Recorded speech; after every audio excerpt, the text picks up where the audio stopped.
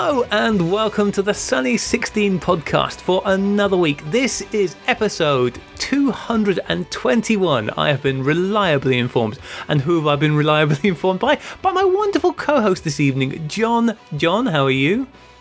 Yeah, I'm great. Thank you very much, Graham. How are you doing? I'm doing very well. I'm feeling at least mostly less blocked up and bunged up than I did last time I sat in front of a microphone. So that's good. So hopefully I'm a bit less nasal for everybody to listen to this week, which would be nice, I think, for me and for everybody else listening as well. Super pleased that we have got a very special guest on this evening, somebody who... Oh, well, we were just talking, and I think it might be nearly a couple of years since we first initiated conversations about trying to get this gentleman on, and we finally made it happen. So a big welcome to the show for Julian Jules Kingma. Jules, welcome to the show. Thanks for having me, guys. It's a pleasure. It's an absolute delight to have you here. As I said, we've been trying to make this work for quite some time, and it's been made more awkward by the fact that, well, you are very selfishly in Australia, which listeners might have picked up on quite early on from your accent. I am. I'm a long way away, but I'm happy to be here nevertheless.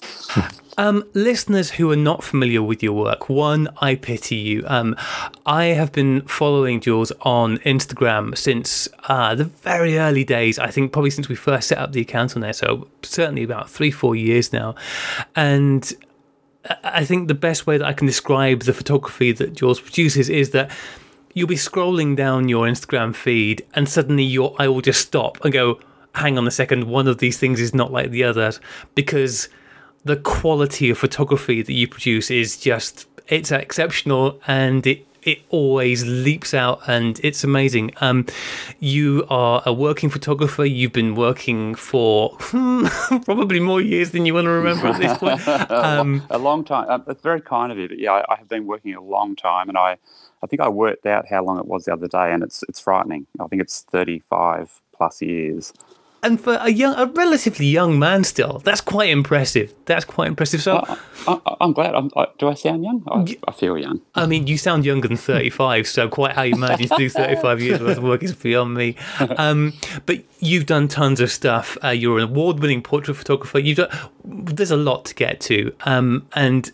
But anybody who wants to just check out some of your work, a great place to go and start if you also want to get a ballpark idea, just go to your Instagram feed, which is, I think it is just Julian Kingma, is it, on Instagram? Yeah, this is how bad I am. I think it's Julian_Kingma, but yeah, that's it. Julian_Kingma, I believe that's what it is. I should know this. That is correct. This is your marketing agent on the line. Thanks, John. Thanks for getting me out of a hole there. I did warn you that I'm terrible with this stuff. So, I'm in your hands. That's all right. Well, let's start at the beginning. Sure. So, as you said, you've been shooting for a very long time. It was your career straight from school. What was it that got you into photography in the first place? What was it that kicked off this lifelong passion? That's actually kind of an easy question. I to be honest, I originally had no thoughts of becoming a photographer at all. I actually went to art school and thought I'd be an illustrator of all things. So I did that for the better part of my sort of early childhood and right through my sort of high school years. And then it wasn't until I was researching something for something with art school, and I picked up a book by Arnold Newman, portrait photographer in New York, and it was literally on the spot. I picked up that book and started flicking through it, and I was just taken by his portraiture, and it flipped me on my head immediately. It was really strange, and I literally had that moment where I went, this is what I'm going to do. I'm not, and I literally downed tools and picked up a camera and just started to sort of teach myself in the darkroom, and that was it. I was just taken by his work. That's where it all sort of started. Arnold Newman is a name that you hear a lot of names come up often, but Arnold Newman is not one of the ones that gets bandied about a lot, despite the fact that he photographed kind of everybody who's anybody all over the world. I've actually got one of his books. He came over and did a load of shooting in Britain, and I've got a book called The Great British Photographs by Arnold Newman. Yeah, it's great. And his work is incredible. His portrait work is absolutely incredible. What was it about his work that had such a big effect on you, though? Yeah, it is really sad that he's kind of an unknown in the scheme of everybody. Like he's not an Avedon, he's not a Irving Penn, which I love both of those equally as well, but probably Irving Penn more so. But I think he was that guy that sort of introduced environmental portraiture. I know it's a kind of a cliche, but he made a really lovely. It was a lovely way of introducing portraiture to the environment, and I think that's what sort of took me in a sense. And I don't know how to sort of explain it any better than that, but it was probably more his environmental portraiture, and it was. In this time of sort of celebrity, he was just a working photographer, and it was less about who it was and more about how he made them look that took me, if that makes any sense. Did you plunge straight into portrait photography as the thing? Was that what, or was it just photography in general? No, it was just photography in general, and I was just sort of floundering around with a camera. I had an old crappy sort of Pentax 1000 that I'd sort of stolen from this high school darkroom, and just began to sort of not replicate, but I was just sort of fiercely looking at these images and how he was doing things, and I was just bumbling around. I'd do some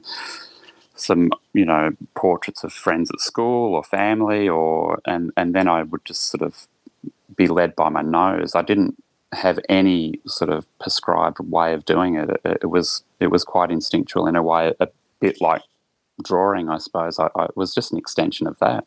Yeah. How did you find with the technical side? Because you've been doing illustration up until that point. The technical side is a big part of the photography. Did you click not with in that? my world, right?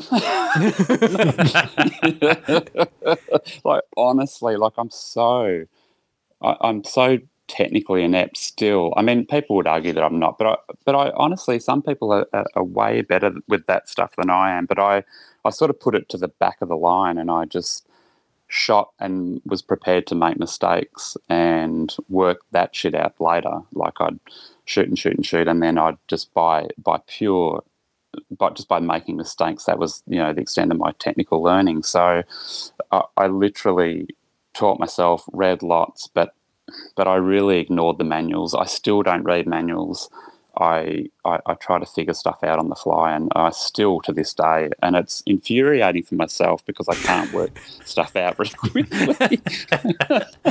Like it's really bad, but I just don't have that mental headspace for learning new tricks. I really don't.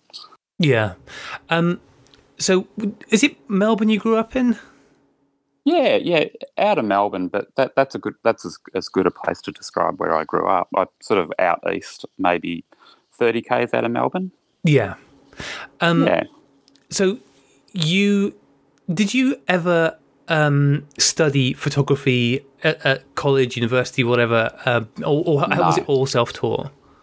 It was all self-taught, and it literally, when I was at art school, sort of pursuing this illustration, there was a side course that I could take, like a 3-month, which was photography. And I just sort of, what ended up happening was I went into the darkroom and just skipped classes and never came out. So I just spent all this time in the darkroom, ignoring all my other classes, and was just building a sort of a portfolio of work. And I wasn't sure what I was doing it for.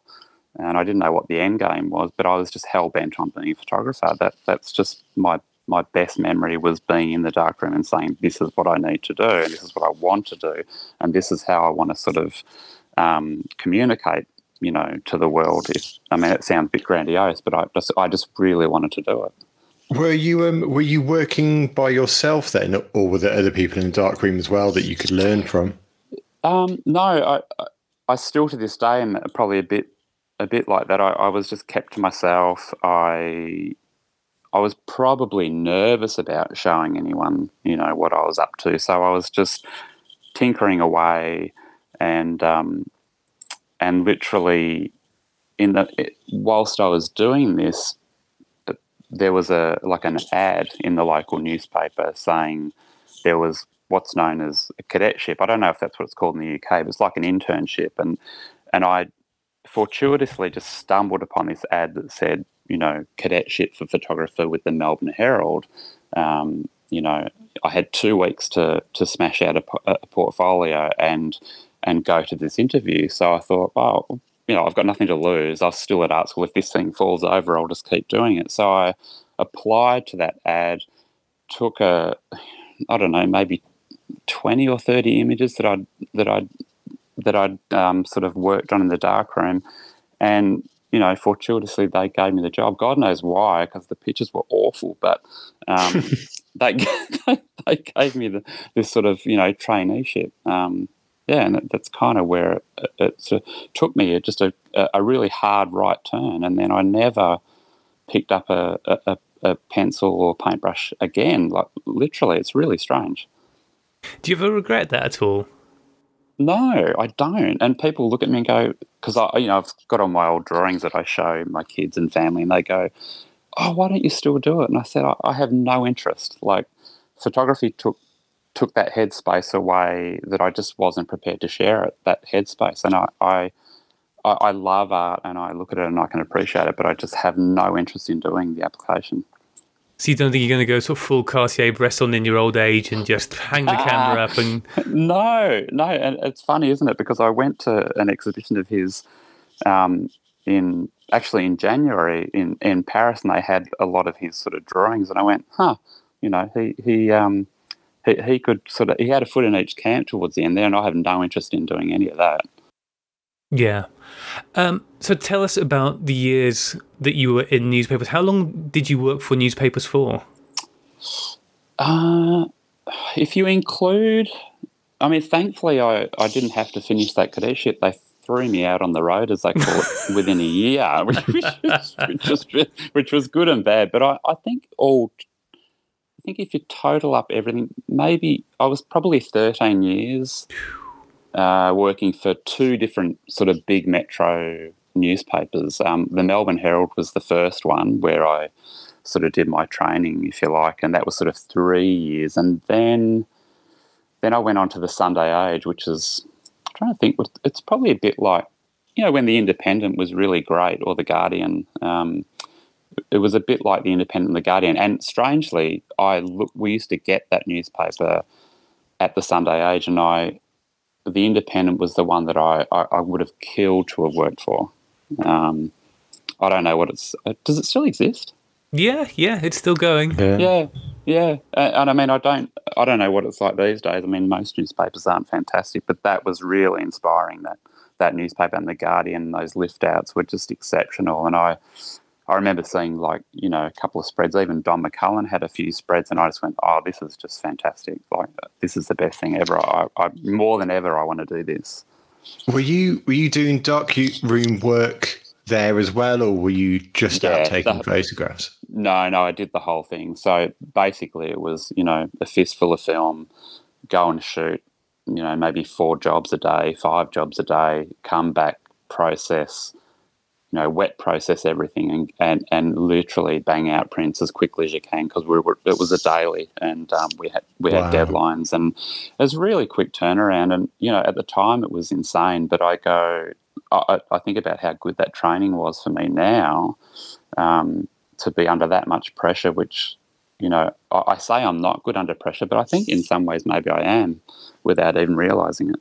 It's probably a very relative thing. You might feel like you're not, but compared to most people who have not had your experience. So, I think so. So I'm told, because you literally, you've got your head in 3 different directions. You're shooting film, you're coming back, you're processing it, you're drying it really quickly, throwing it on a light box, and editing like mad, like really quickly. And it's probably the one thing I'm confident of is my editing, and that's about the only thing that I'm truly confident of in that sort of process of photographing. That bit, I think I can nut out 3 images from 36 pretty quickly and go, no, I'm happy with that. And that's just how it was. Yeah. You said Put your best foot forward. Yeah. You could be doing sort of up to about five different assignments in a day. What kind of stuff were you doing? What was the variety of stuff you'd be required to do as part of this work? Sometimes it was quite horrendous. Like, I remember we had these different shifts, like, day shift, afternoon shift, and you'd go on this sort of rotating roster, and you'd do like a week at a time. And I remember being like on night shift for a week, and it was just horrible. Like, I was doing, murders and car accidents, and you were sort of following the police scanner. It sounds a bit archaic now, but it was just terrible. And it was real impetus to sort of go and hone in what I really wanted to do. So, between murder scenes and knocking on doors and car accidents, I just thought, this bit's not for me. That was real bottom of the barrel stuff. And I went, I need to sort of really up my game a bit and try to get out of this horrible stuff. And then I realised I probably wanted to do more human interest, a bit more gentle stuff. I didn't want to do dead bodies and car accidents. So that was that's a real low point of being a newspaper photographer. How easy was it to grow your artistic abilities and creative side whilst you're trying to do a job that's so demanding? It was bloody difficult, because you've got sort of 30 or 40 back then, sort of older photographers on top of you. Some were you only needed a few really great mentors, and I had really great people that helped me. And then you've got sort of old school guys that just kind of want to push you down. So it was trying to break out and have your own voice was pretty difficult. But I was just put my head down. I was pretty adamant, and thankfully I had one or two guys that were quite selfless, and their ego wasn't quite as huge, that they were prepared to help me, and I'd go out with them and I'd learn with them and see how they were the ones that I sort of looked up to, and that they really helped me and promote my own ideas and my own eye. And then it just sort of developed from there, and then I just basically tried best I could to have my own sort of handwork on images, and like my own fingerprint, if that makes any sense. Yeah. I just wanted to have in Graham's case, a fingerprint on his work means something different. It means he's got a fixer on it. Yeah, well, yeah. I was going to say not literally, but yeah, I was, because of my slapdash approach, I was pretty bad with that stuff too. a lot of your well, I say a lot, I mean, you do a lot of projects these days, there's various things that we'll come on to later. Were you able to pursue personal projects at that time, or was that not really the bandwidth for doing that then? No, it was good. It was encouraged, in fact. And there was my photo editor who still to this day, I still owe him my career in a lot of ways, because he was a photographer for 10 years before me, and then he was like my photo editor, and he just said, Jules, if you want to get somewhere with this, Saturday, Sundays, just shoot, submit, just go out, find stories, find images. And so I did, and I just basically went out and roamed around and just, spent Saturday, Sunday shooting images, and then coming into the darkroom on the weekend and printing stuff out and just slapping it on his desk Monday morning in the hope that the editor might go, oh, that's a good image, we'll use that, with an extended caption. So that was the way in, for me at least, a way of sort of signalling, hey, I can do this, and I'm prepared to sort of work, an extra 20 hours if it just means getting my name. The byline was everything.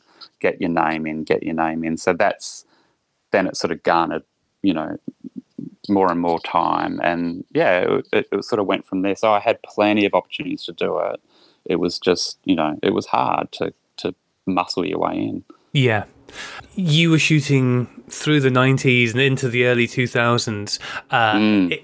So you were shooting in a professional capacity at newspapers when the transition came from film to digital. What was that like when you were actually there on the coalface? Sheer terror. And you know what? I still, and it took me a long time to embrace the digital world, and in the end, my hand was just really forced because of cost. You know, I was still. I mean, you guys probably, you know, ticked over into that, you know, a lot easier than I did. I was still, you know, spending money on film, getting it processed, getting it proofed, and it was just people were just getting the shits with me and going, "This is just taking way too long to get images out of Jules." So I reluctantly went and bought my first digital camera, and you know, it was just one of those things. I'm just really bad at learning new tricks, and I just didn't want to commit to it, and I was, you know, quite puritanical about it, I'll admit, you know, and I just was. I was so it was so abhorrent. But anyway, I picked it up and I just had to do it. It was a chore.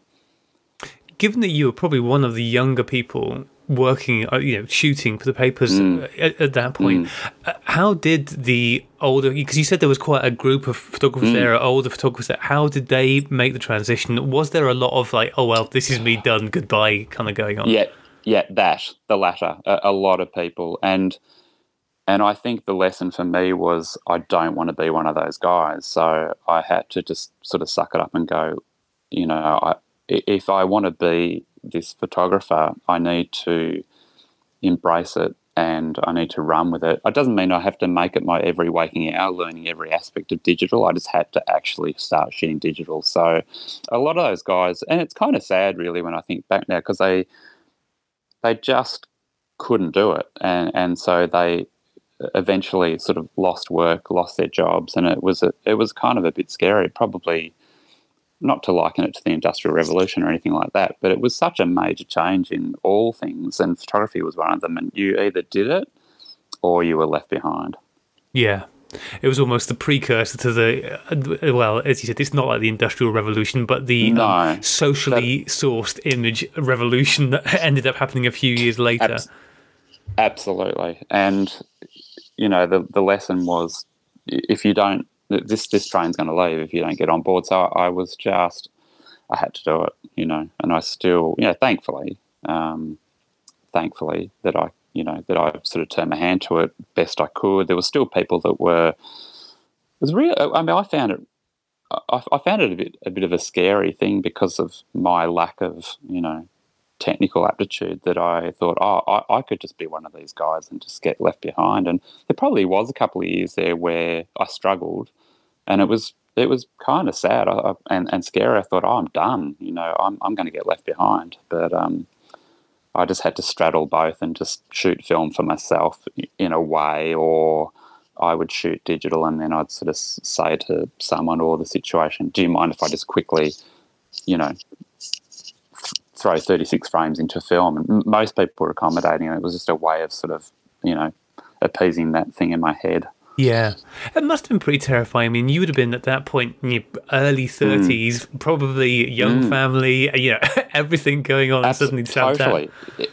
Exactly. And it was like shoot digital and put food on the table and keep the lights on, or don't, you know. And it was, again, I was kind of backed into a corner, and again, I'm probably good with that, but not realising it at the time. It was just, you know, cold sweats and, you know, get your shit together, Jules, now, or, you know, or say goodbye to photography. It was kind of scary. How did you find in particular the shift to post-processing with digital from film? How do you mean? Well, in terms of, obviously you were doing all the darkroom stuff before and making the prints and so on. Yeah, it's funny. Again, same thing.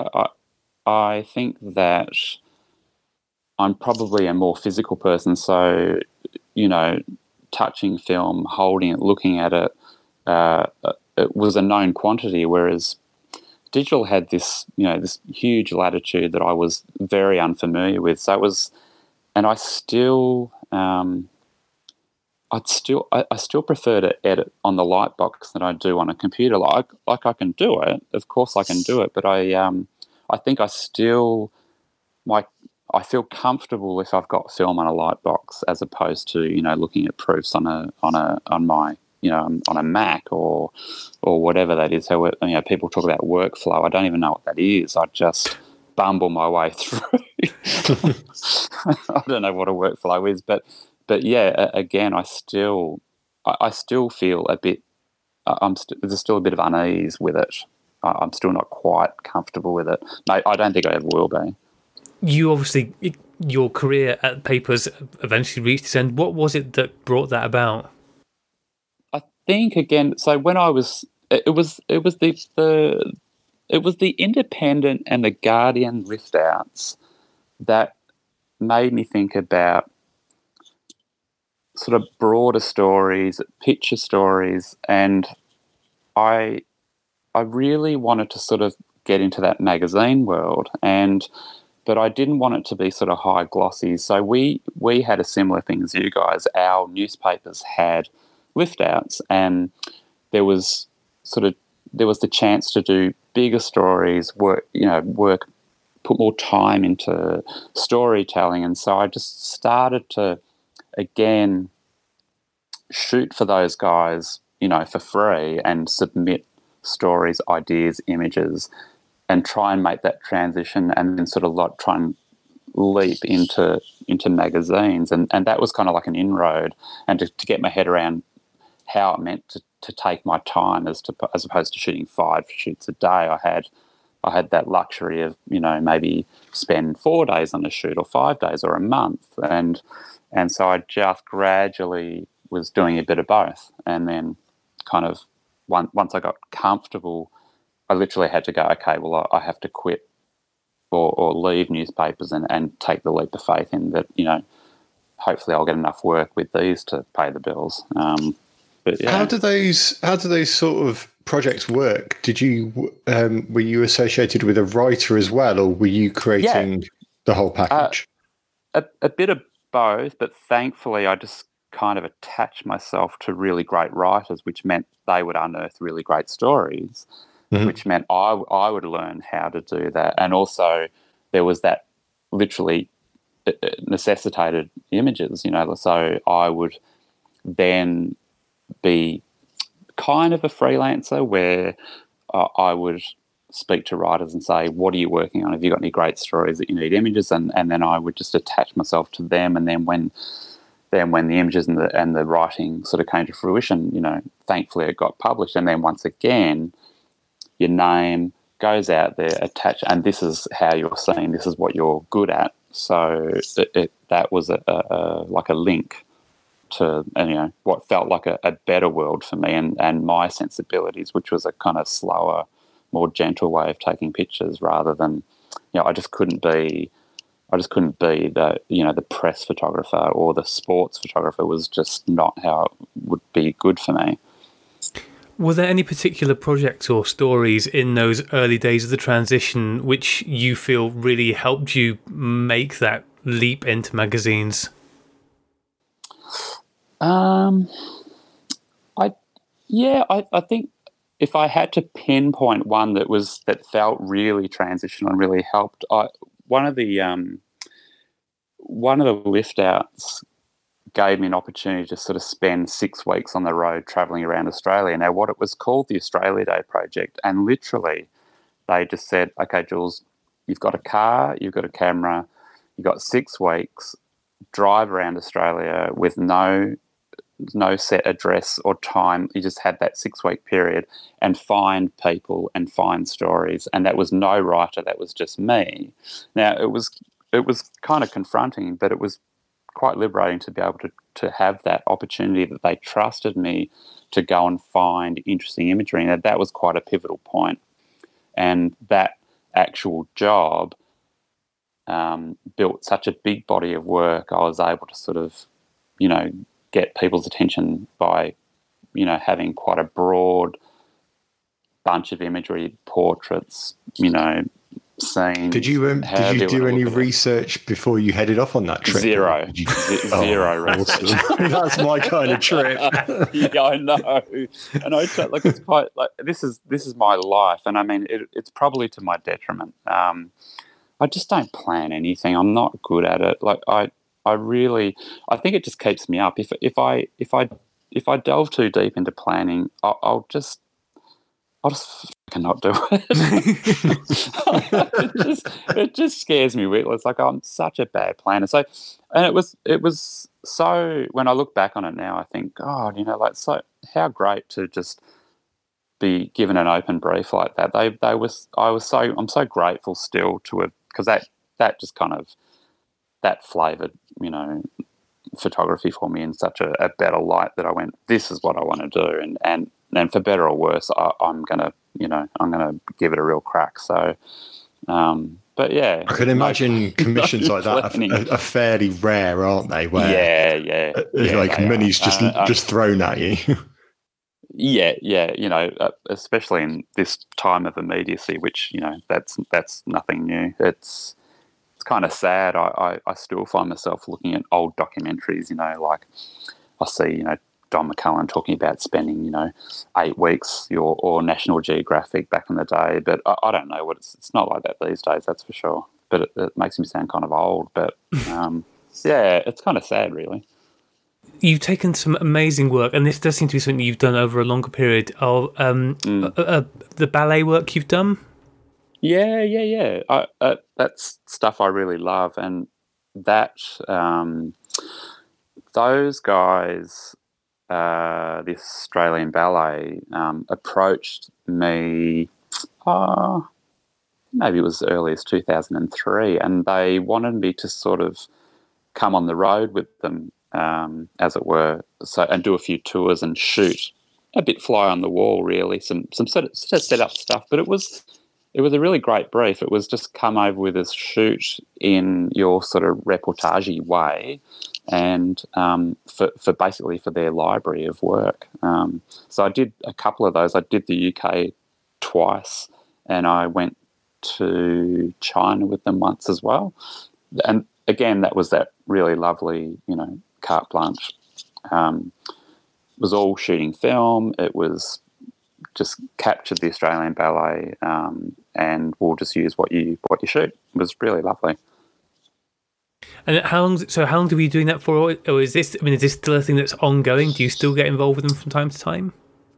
From time to time, but again, those situations are fewer and far between, and it's terrible because there's no money in it, there's no budget for that sort of stuff, and so it's Instagram, which has been a great thing. It has also killed off a lot of that sort of the bigger work. It's more quickly grab a shot of that for socials, and that sort of eliminates photographers in a way because they can get it up quickly, and there's less romance involved now, sadly. I think it's fair to say that it has kind of, it cut everything off at the knees in a lot of ways. Yeah, I know. I mean, it's not a news story. It's just something that I can have that conversation with, and quite honestly, because it's not something that just involves me. I think it's a universal problem. I think it's a real shame because in 5 years' time, 10 years' time, people are going to look back, and all they'll have, if they've still got them, are a couple of photos that got posted to Instagram about the things they're doing. There's no documentation there at all, is there? Yeah, exactly, John. So, that's for the, the puritanical people like myself and many others, it's a bit of a sad state of affairs, really, but what can you do? It's a bit like when digital came in. You have to sort of involve yourself somehow and make it work for you. That's the only way that we can do it or make a go of it and stay passionate about it, is sort of create your own situations in some way or another.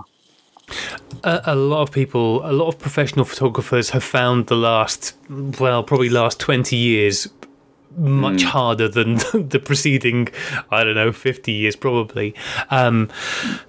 What for you has been the not secret, but your pathway through it? How have you managed to keep moving forward, keep building, keep growing? And because you do, at least as an outside observer, you do seem to be busy.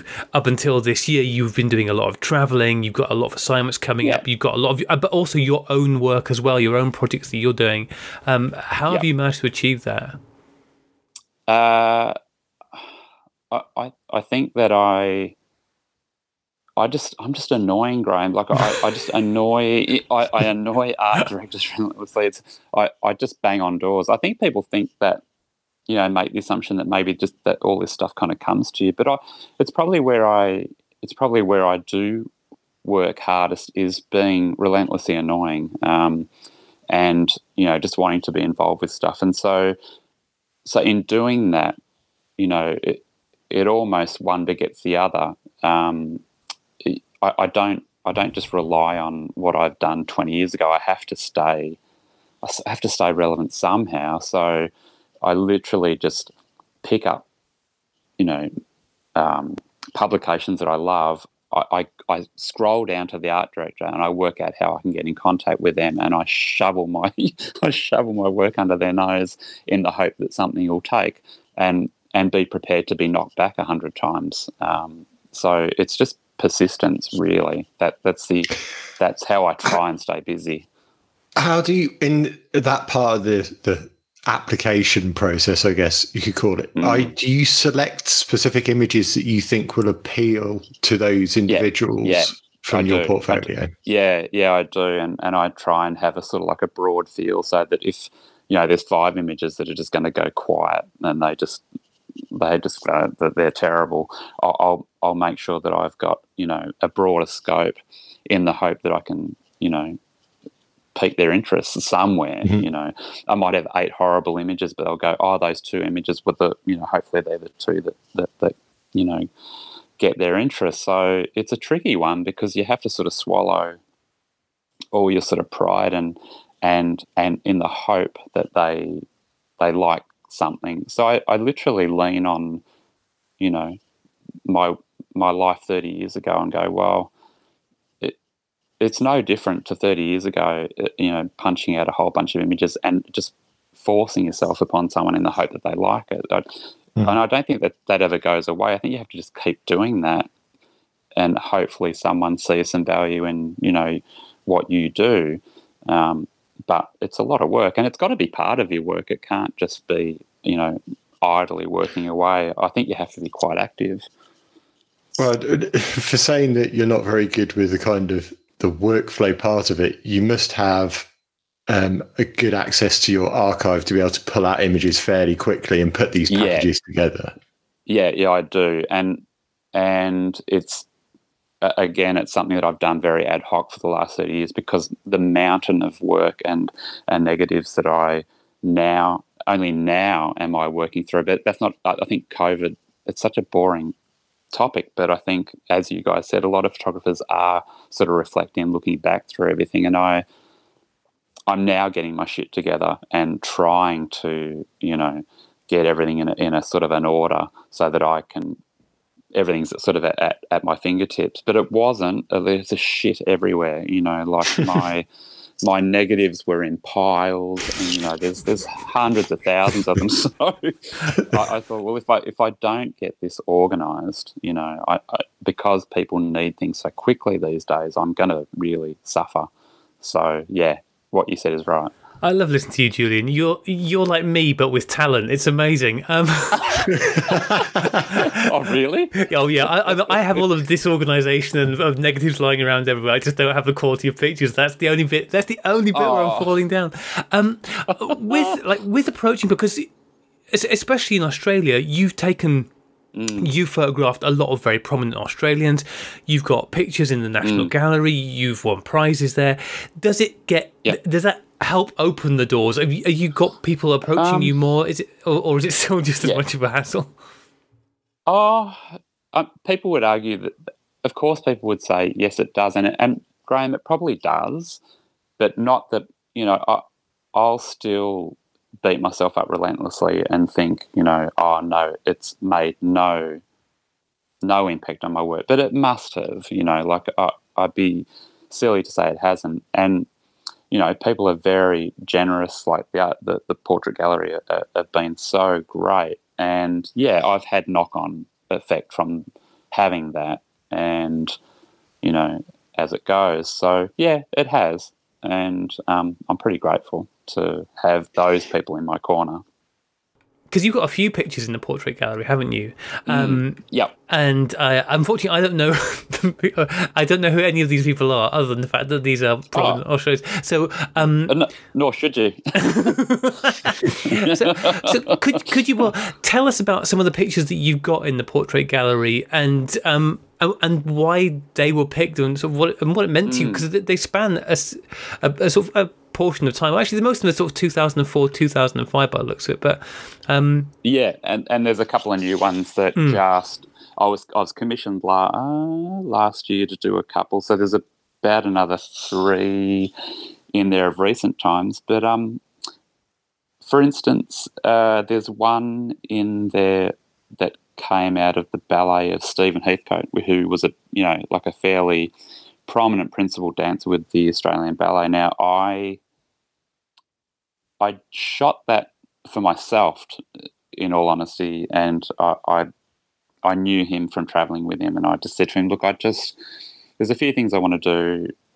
I sort of want to, cement you in, history by doing a sort of like a fairly sort of formal portrait." And I just spoke to the portrait gallery about what I was doing and whether they were interested in having an image, and they said absolutely. So I shot it, and then they just basically acquired it. So that was a kind of like a nice thing to do that shoot and then have them, put it in their permanent archives.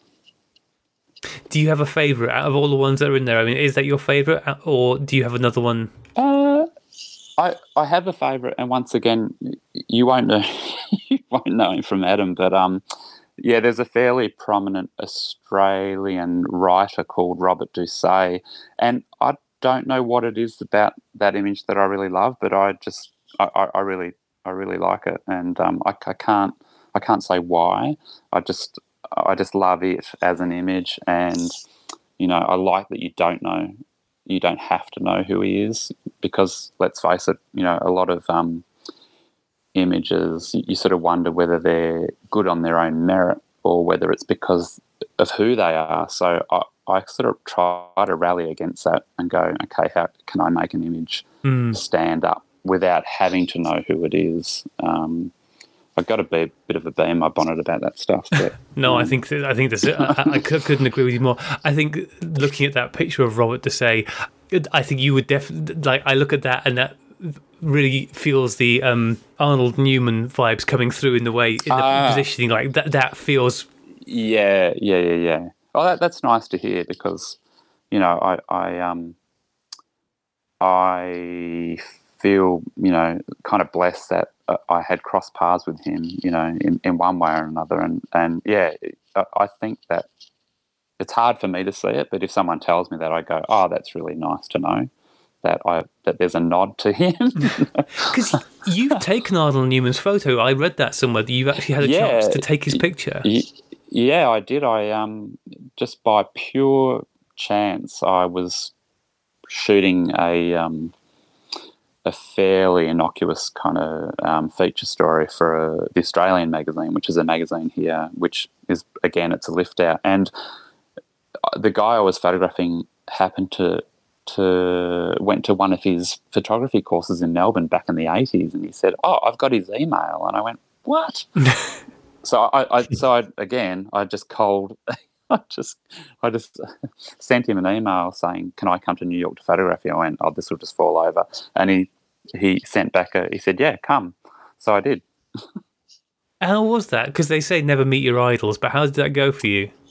Yeah, I know. It was silly, wasn't it? And I was prepared to wear that, but no, it was really great, because it made me realise that this kind of visual pedestal that I'd put him on, he was just a guy, like me, had a shitty darkroom, had a really bad way of, archiving his needs, and he was really quite careless. And I kind of went, oh, okay, this is good. I don't feel like a complete fuck up now. Like this guy's a bit like me, but he's been working a hell of a lot longer. And I thought, oh, maybe what I do has merit. Maybe my sort of slapdash approach to photography is not completely wasted. So it just gives you, I don't know, it gives you confidence that maybe you're doing something right. And he was really lovely.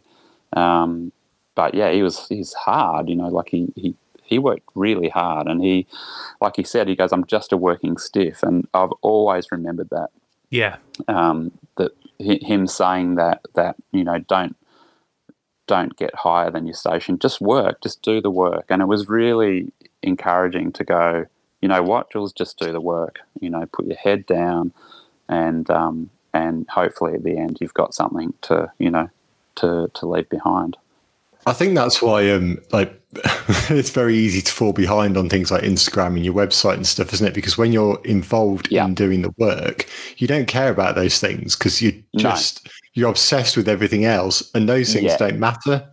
Yeah, it's true. And then you sort of go, oh God, okay, do I need to be involved? I should be involved. And then you sort of see yourself venturing into a bit of a strange area where it's not the work anymore, but there is a place for it, and they do have to go hand in hand. It's just working out how to do that. And what you say, John, is true. You sort of you are just bumbling your way through. I don't think there's any sort of right or wrong way to do it.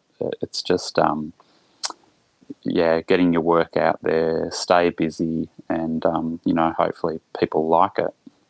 You're actually very good, though, at sharing stuff on Instagram. You've got, as I mentioned right at the beginning of the show, you've got a fantastic Instagram feed. A lot of the work you share is shot on film. At this point, how much are you shooting on film? How much are you shooting digital? Look, I sort of, for my own sanity, I sort of draw a fairly big line in the sand where I sort of divide my brain between my, sort of work, in inverted commas, where I shoot digital, and then I have my film work, which is, occupies another part of my brain. So, and strangely, the two don't really meet. Now, that's not because I'm adverse to digital. It's just that it's a way of sort of compartmentalizing the way I look at things. And it's fair to say that I do look at things differently from a digital perspective. It's really odd, where I feel very differently about when I pick up a camera loaded with film as opposed to when I'm shooting digital. And I think I like to keep it that way. Film's film, and that's that part of my brain, and digital is, a bit more kind of meat and potatoes. Not to anyone who's shooting digital. That's just my approach. I'm not against digital. It's just the only way that I can sort of feel slightly romantic about still shooting film. Does it affect the way you feel about the images that come out of it? Do you have stronger attachment? Really? Yeah, it does. And to be honest, Graham, I don't know how to articulate that. I mean, I could have a go, but it is a different thing, and I don't know what it is. I mean, maybe because if I'd grown up maybe, in the digital world and there was no such thing as learning film, maybe I'd feel completely differently, which is fair enough. But I think because I've got the two versions in my brain, it's a really strange thing to approach film and digital in my working life, and not. It's almost like I dismiss film as that's just a thing I do on the side now, whereas digital is my work. How I make money, which is really weird. Because it used to be in the reverse, film was everything, and it kept the lights on. That was my job, and then all of a sudden, it's the opposite is true. So when you are shooting film, what are you tending to shoot with these days? Is it 35mm, medium format? What are your tools of choice? I've moved. I just go with what I sort of feel. I'm loving sort of 120 and 5.4. 5.4 was something that came later when I, was much more comfortable, not with handling cameras, but I think approaching people and dealing with people, realizing that I had the time, that I had, the skills to, spend time with someone doing a portrait and be able to shoot 5.4 or 120 and not have to have this kind of, 35 mil attitude. But I like it all. But I have lent towards 120 and 5.4 of recent times because I love that sort of, slow moving process of shooting, and not so reliant on, you've got 36 frames to get it right. I love sort of, being cornered and spending time shooting two sheets of film or 4 and going, well, make it work, Jules, or just make it work. Yeah. You talked earlier on about the fact that you're good at editing and that you can quickly go through and assess which images have worked. I mean, how, when you're out shooting, do you, even with film, do you shoot quite a lot to make sure you get the pictures you want, or you've slimmed down? No, I've always shot lane. I still shoot lane, even in digital. I'll be on a shoot, and to me, it feels like film. So I'll shoot a job or a portrait, and sometimes someone will go, "What, is that it?" And I kind of go, "Yeah, that's it." But I've got everything I need, and I think I don't have that need. And I think it is part of my training. I don't have that need to shoot 1,000 images, because once I start repeating myself, what's the point? I've only, at best, I've got to get, maybe 10 or 15 frames to do an edit to hand into a publication. So shooting 1,000, so I'm pretty good at self-editing as I go. I see, when you first started out in the newspaper industry, when you're out on a shoot, you're editing at that point already, aren't you? 100%. You're taking a very small amount of images, and you're already creating the story on those few frames, because it saves time. It saves time, and it's how my brain's now geared, clearly, because I hate, and people are very impatient, and thank God, because I'd rather have, I'd rather have a 20-minute conversation with someone and work out the landscape of what it is I'm doing, and then 10 minutes of good shooting. If someone gives me an hour, it's no good. Well, for me, it's no good. I'll just flounder that time. I think I need that sort of sense of urgency to get things done, so therefore I don't need to shoot a lot. It's not that I'm that self-assured. I just don't. I think I still have that film thing in my head that I have limited frames and I have limited time, even though that's not true. That's how I sort of approach it. A couple of years ago now, you worked on a book called Igni, documenting the starting up of a restaurant and the chef and with the. How did that come about? So one of the magazines that I used to work for, which I've done a lot of the travel work for, was Gourmet Traveller. The author Aaron Turner, who I photographed him, maybe 10 years ago for this magazine, and we got along, and we were quite like-minded, and we sort of stayed in touch, and then we sort of developed a bit of a friendship over the years. And then he had this, what is the book, Igni, he had this restaurant that on the back of, a fairly horrible divorce and breakup, he had Igni, and then, he sort of presented this idea to me. He said, I want to do a book. I want you to sort of document it in your style of sort of like 12 months. And we took it to the publishers, and they, they really liked the idea. So that's kind of like a long-winded way of saying how it sort of started. But he asked me to shoot it in that sort of, that sort of documentative sort of way. But still, the publishers had certain things that I had to do. But it was a 12-month period, literally, which is good, because that's how my brain goes, all right, give me a start and give me a finish. And I just sort of shot. And it was an analog book, so it was a nice way to, get back into shooting film for something, in this day and age. It must be like, so when you're starting out with a project like that, but you just talking and saying to John about having this idea of the story in your head that you want to tell, but when you're documenting something over 12 months, when you don't know where that story is going to go, how do you approach a project like that? You just spend every night shitting yourself. Standard then. Like, yeah, it is, and again, it's funny, because I can't. I'm not good at planning things, so I just have to follow my nose, and it's probably when I get to that, and I'm really terrible. Like I with that book and with everything really, when I'll shoot and I'll just come home and process or whatever, and I won't even look at it. I'll put it aside and I'll just shoot and put it aside, and I'd have all these negatives and Polaroids and stuff that I would have a cursory glance at, because I think that if I get too embedded in it, I'll just drop the ball and panic, and so I get really worried. So I just sort of shoot, and I just have to hope that I'm, there's some kind of story in there, or I'm getting it right somewhere along the line. And it's always at the end, and this is what drives me crazy. It's always at the end that I'm scrubbling and putting everything together, and it's not as I go.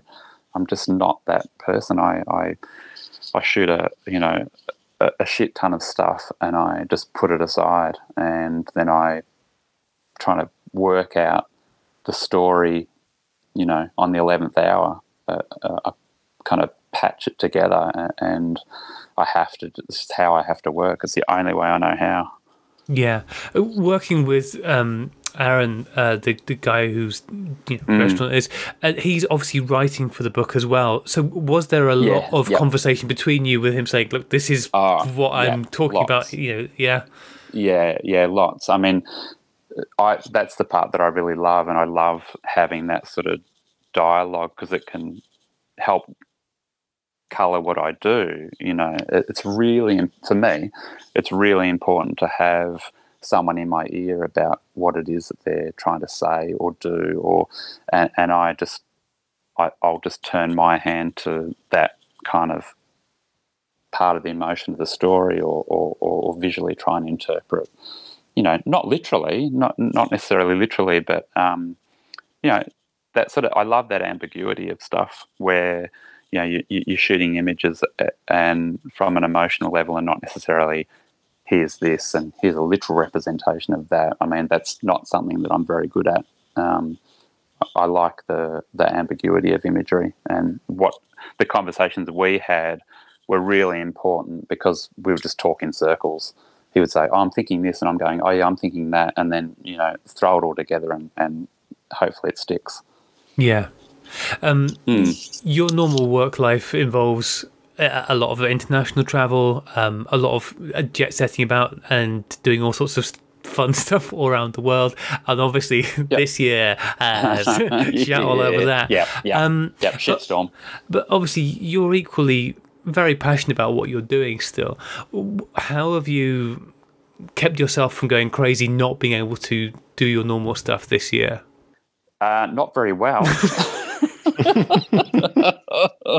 I think not like most, but I mean, it's hard. The probably the great, if there's a great thing that came out of COVID, is that it probably gave me a real kick up the arse that I needed, and that was a lot of people have said, "Jules, do a book," and I just feel so strange about that whole process. I'm happy to attach myself to other people's books or other people's work, but I'm not very good at backing myself. But COVID kind of put me in this uncomfortable corner that I seem to be used to, and it made me sort of get into my archives. Not an unusual story, but so what I'm trying to do is do my own book, and I do have an opportunity to do it, and so I'm currently doing that and trying to hang on to a semblance of sanity in amongst not actually having proper work come in the door every day. So it's hard though. It's hard to to stay, confident that there's something at the end of this. So I had to just go, now's the time to maybe do a book, and hopefully that'll be a good thing. Is there going to be a specific theme to the book? Not that I know, because it'll be something that you'd probably know. If anyone's going to know, it'd probably be you, Jules. I decided the last minute.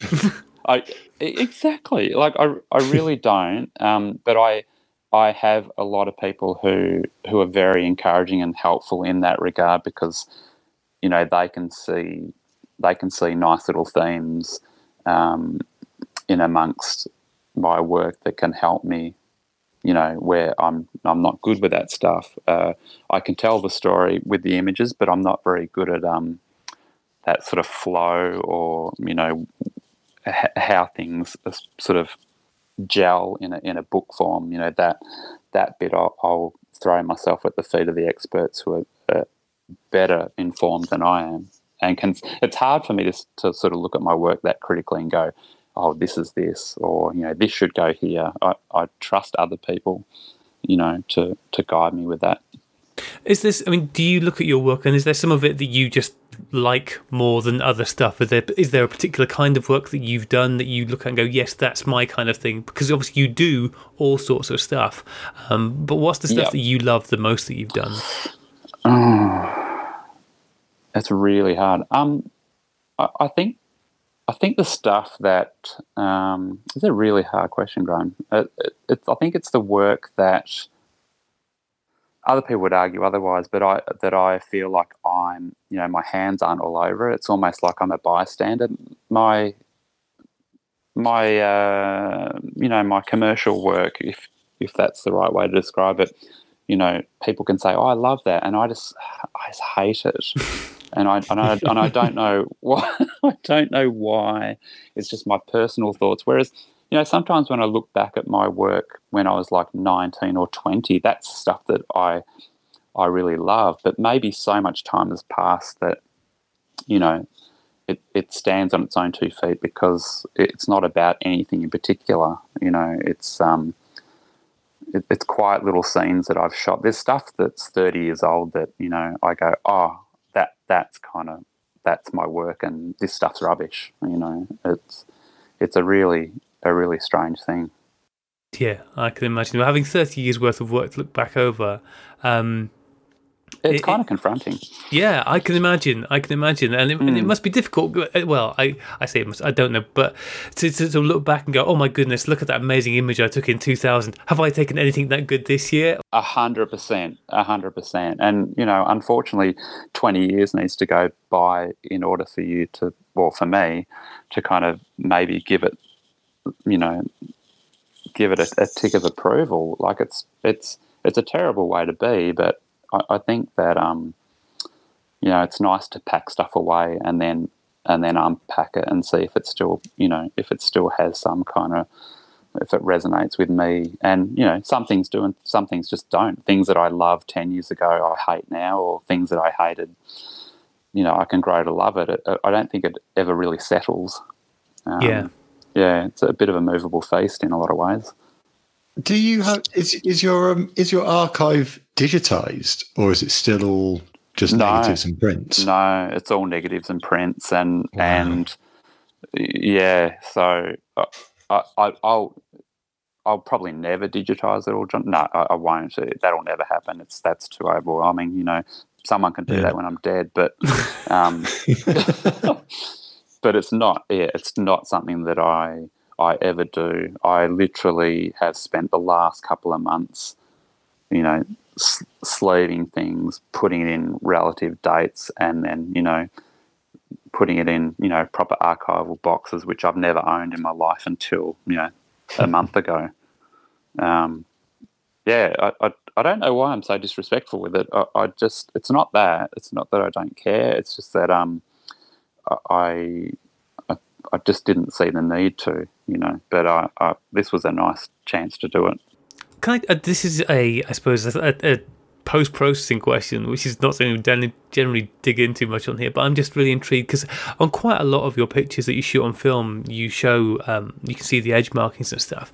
One of the things that consistently really impresses me about your work, or the framing and composition is amazing. Thank you. Is that all in camera? Are you cropping? I mean, either way, the end result is amazing. But obviously, with a lot of them, because you can see the frame markings in there, it's like, no, this obviously isn't. How much cropping do you tend to do? Honestly, and please don't think that this is anything other than my own thing. I try to crop everything in camera. So, and it's not. I certainly don't do it as this is how it should be done. I think it's probably just a bit of a lesson to myself. I like the idea of getting it right in camera. Probably, maybe because I started off, sort of drawing, painting. It was like, here's the square, make it work, or here's the rectangle, make it work. And composition's a pretty big thing for me over and above whether the light's good or whether you've got all those other components. I think that, if the composition's terrible, well, then no amount of light or cropping or anything's going to fix it. So I'd rather fail 20 times and get it right in camera than try and, crop. Now, that's a fairly big debate, and I don't think there's a right and a wrong because, Arnold Newman was notoriously known for cropping to make things work, and I just try to make it work in camera. It's just a little competition I've got with myself, not with anyone else. I think it's about where you put your energies, isn't it? Because if you don't want to be putting your energy into spending time with the post-processing, like cropping and sending it all up there, you make sure you get it right in the camera, don't you? I think that's it. I mean, maybe I'm just lazy. I don't want to focused, I think is the word. Yeah, I definitely don't think laziness is what comes through. Yeah, and I don't, and I tell you what, the funny thing too is I would hate people to think that I'm, I'm sticking my nose up at people who don't do this. It's literally my own thing, and you hear about, Bresson said, I never cropped, I did everything was a straight print. I mean, whatever you think about that, I don't know what I think about that, but it's certainly something that I like to do for myself, and my way of sort of showing that is by just, showing the whole frame. Take it as it is, love it, hate it, whatever, but this is as kind of honest as I can get it. I think, again, it's just, as I'm looking now, I hope anybody listening to this does go to your Instagram feed and just scrolls and scrolls and scrolls, because it really is like an incredible body of work that you've got on display there. And the lighting is also really good in everything, but the composition in particular, your composition is just, there's some absolutely incredible shots. The point where I think when I first spoke to you, I said, when I first saw your feed, I assumed that it was somebody reposting the work of other sort of Magnum photographers or something like that, because I just couldn't believe that anybody would just have a feed of work like this. Like, when I realized it was, no, this is just your photography.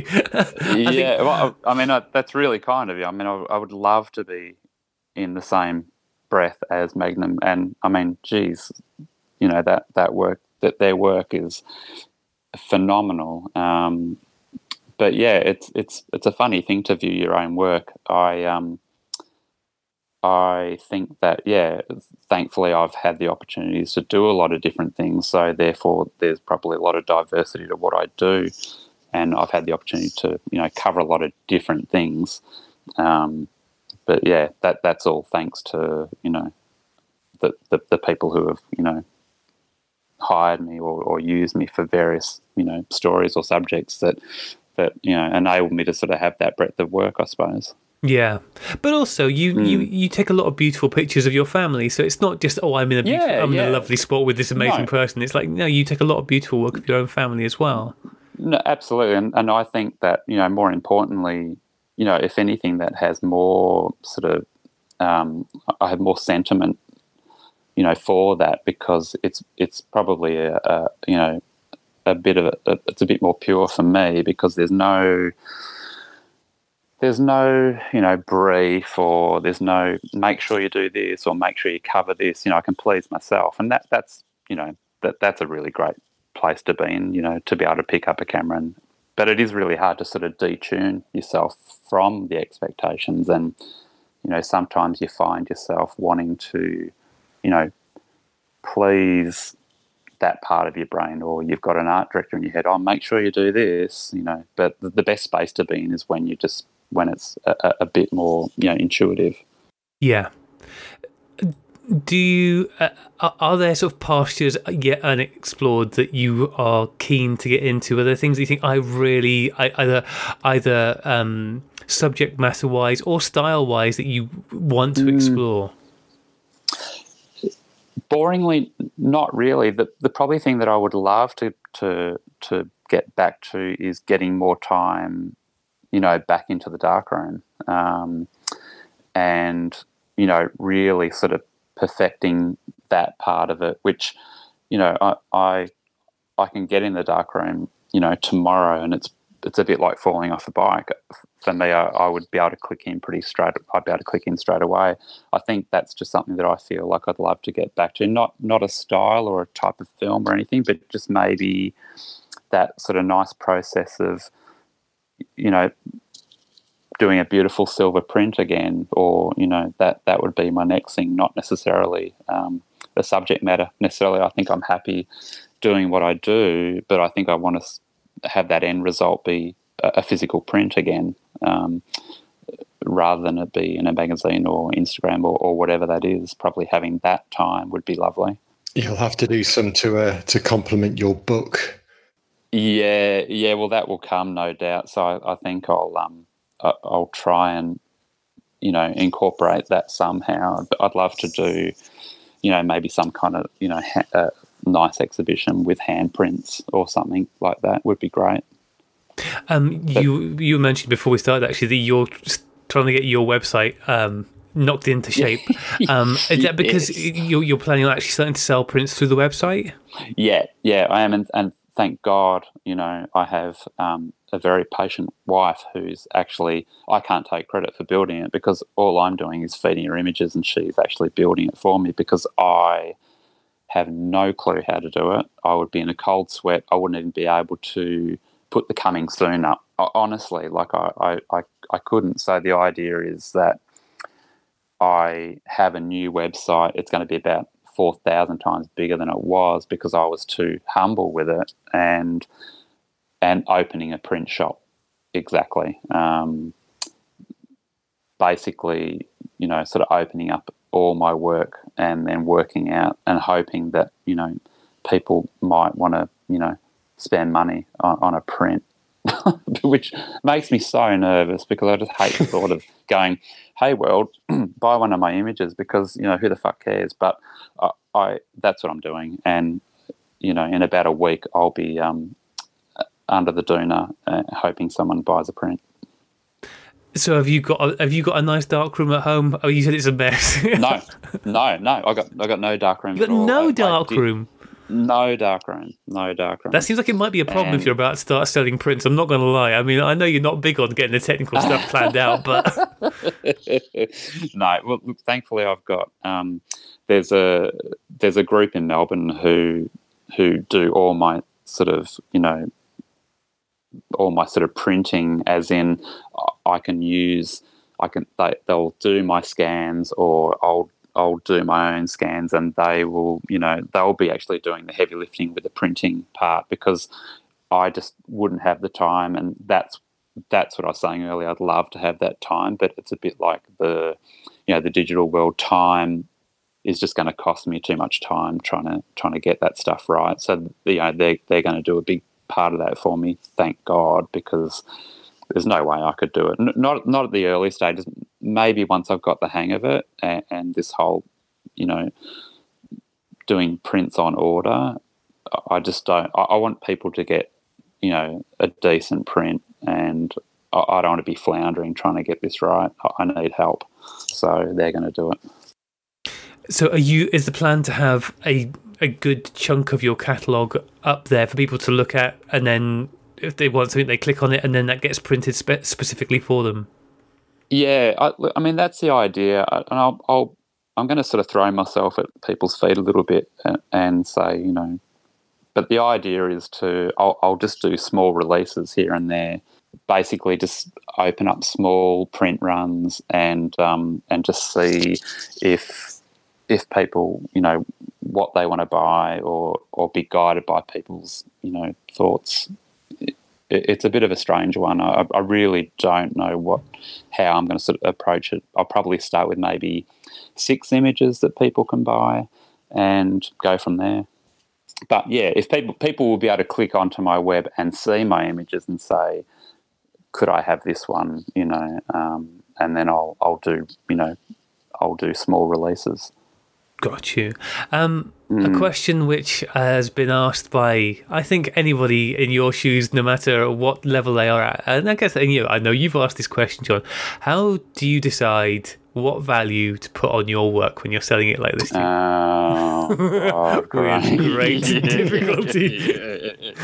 With so much difficulty. This is the biggest problem. And this is it's not probably, this is why I haven't done this earlier, because it's hard to back yourself and say this is what it's worth. So I don't know what the right answer is. All I can do is take people's opinions and I sort of ask for help in that area. Like the Portrait Gallery, for instance, have been really good at saying, Jules, this is how it has to go, or this is how you value this, or this is what something is worth. And I still struggle with it because, you're asking money for something, which is, it's fine if I'm commissioned and I take someone's money, but to put my personal work up and say, hey, can you shovel a whole lot of money into my bank account? I don't know where to start, but I have to start and I have to take people's advice on what things should cost and go from there. But I'm going to have to bumble my way through it, as you will probably see very soon. Basically, people should get in quick before your prices go up. Oh God, no! I don't even. Yeah, it's embarrassing to even for me to go. Here, folks, pay for this. It's a new. This is very new territory for me, and it's pretty scary, to be honest. It's horrible. Like personally, it makes me feel uncomfortable.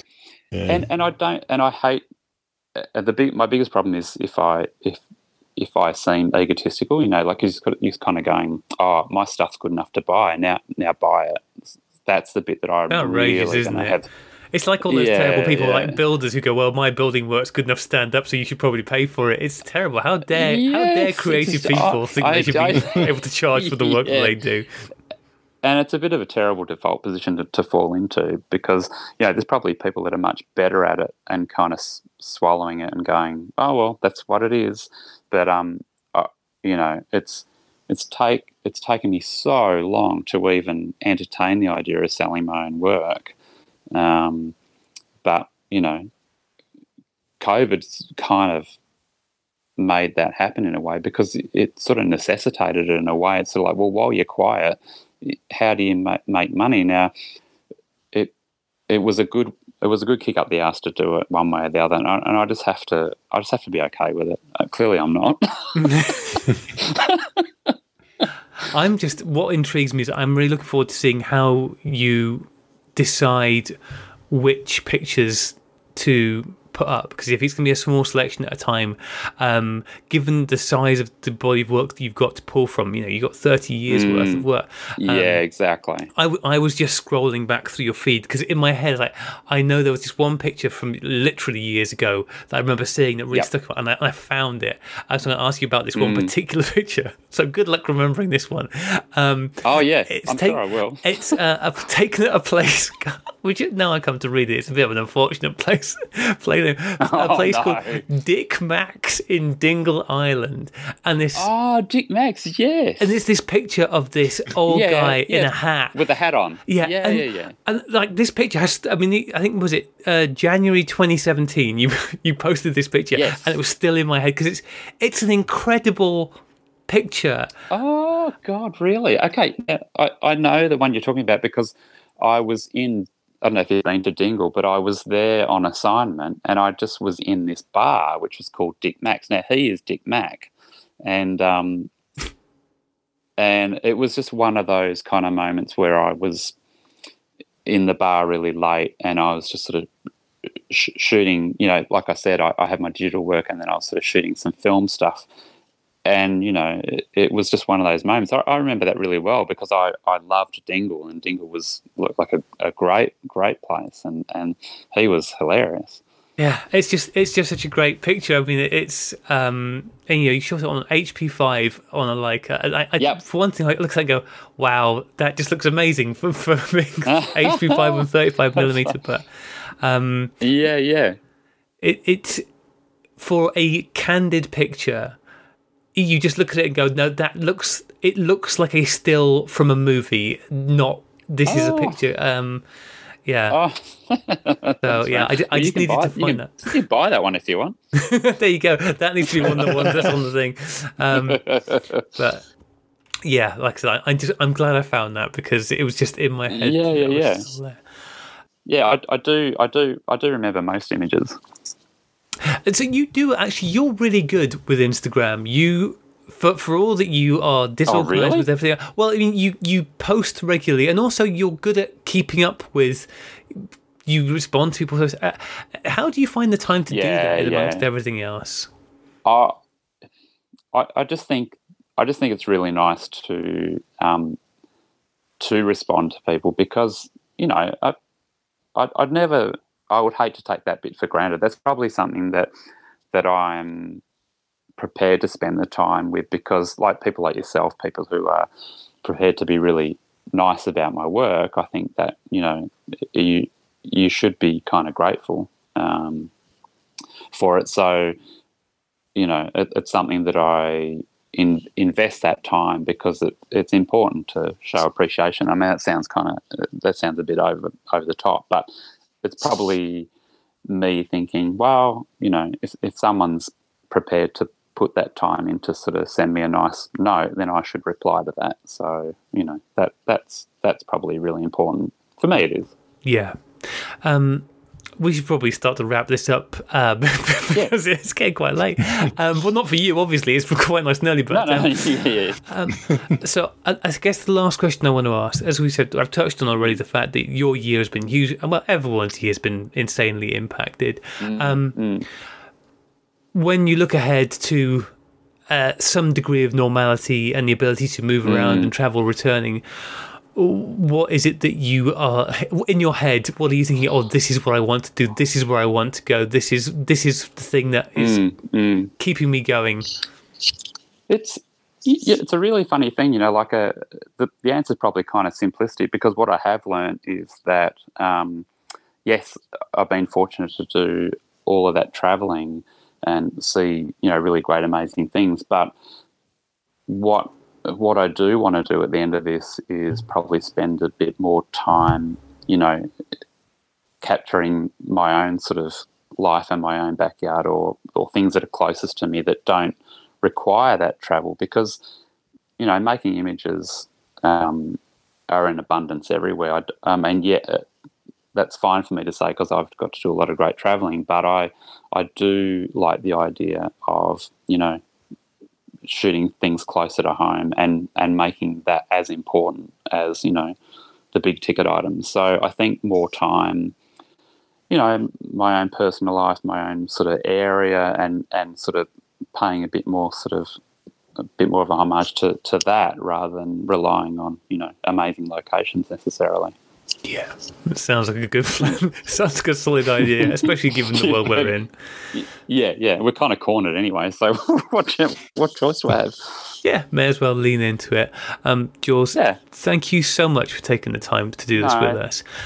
No, not at all. And thank you. So, the things that we've talked about, your website is going to be back up and running imminently. I as I scramble to get it done now. But yeah, look, I need to get it done. I sort of put a semi-deadline by the end of the week, so it should be up. It'll be up in part, and I'll be adding to it, so there'll be a semblance of my website by the end of the week. But yeah, it'll be. I'll just keep adding to it because doing it in one hit is too overwhelming. And will the print sales be ready to go as soon as the website goes up?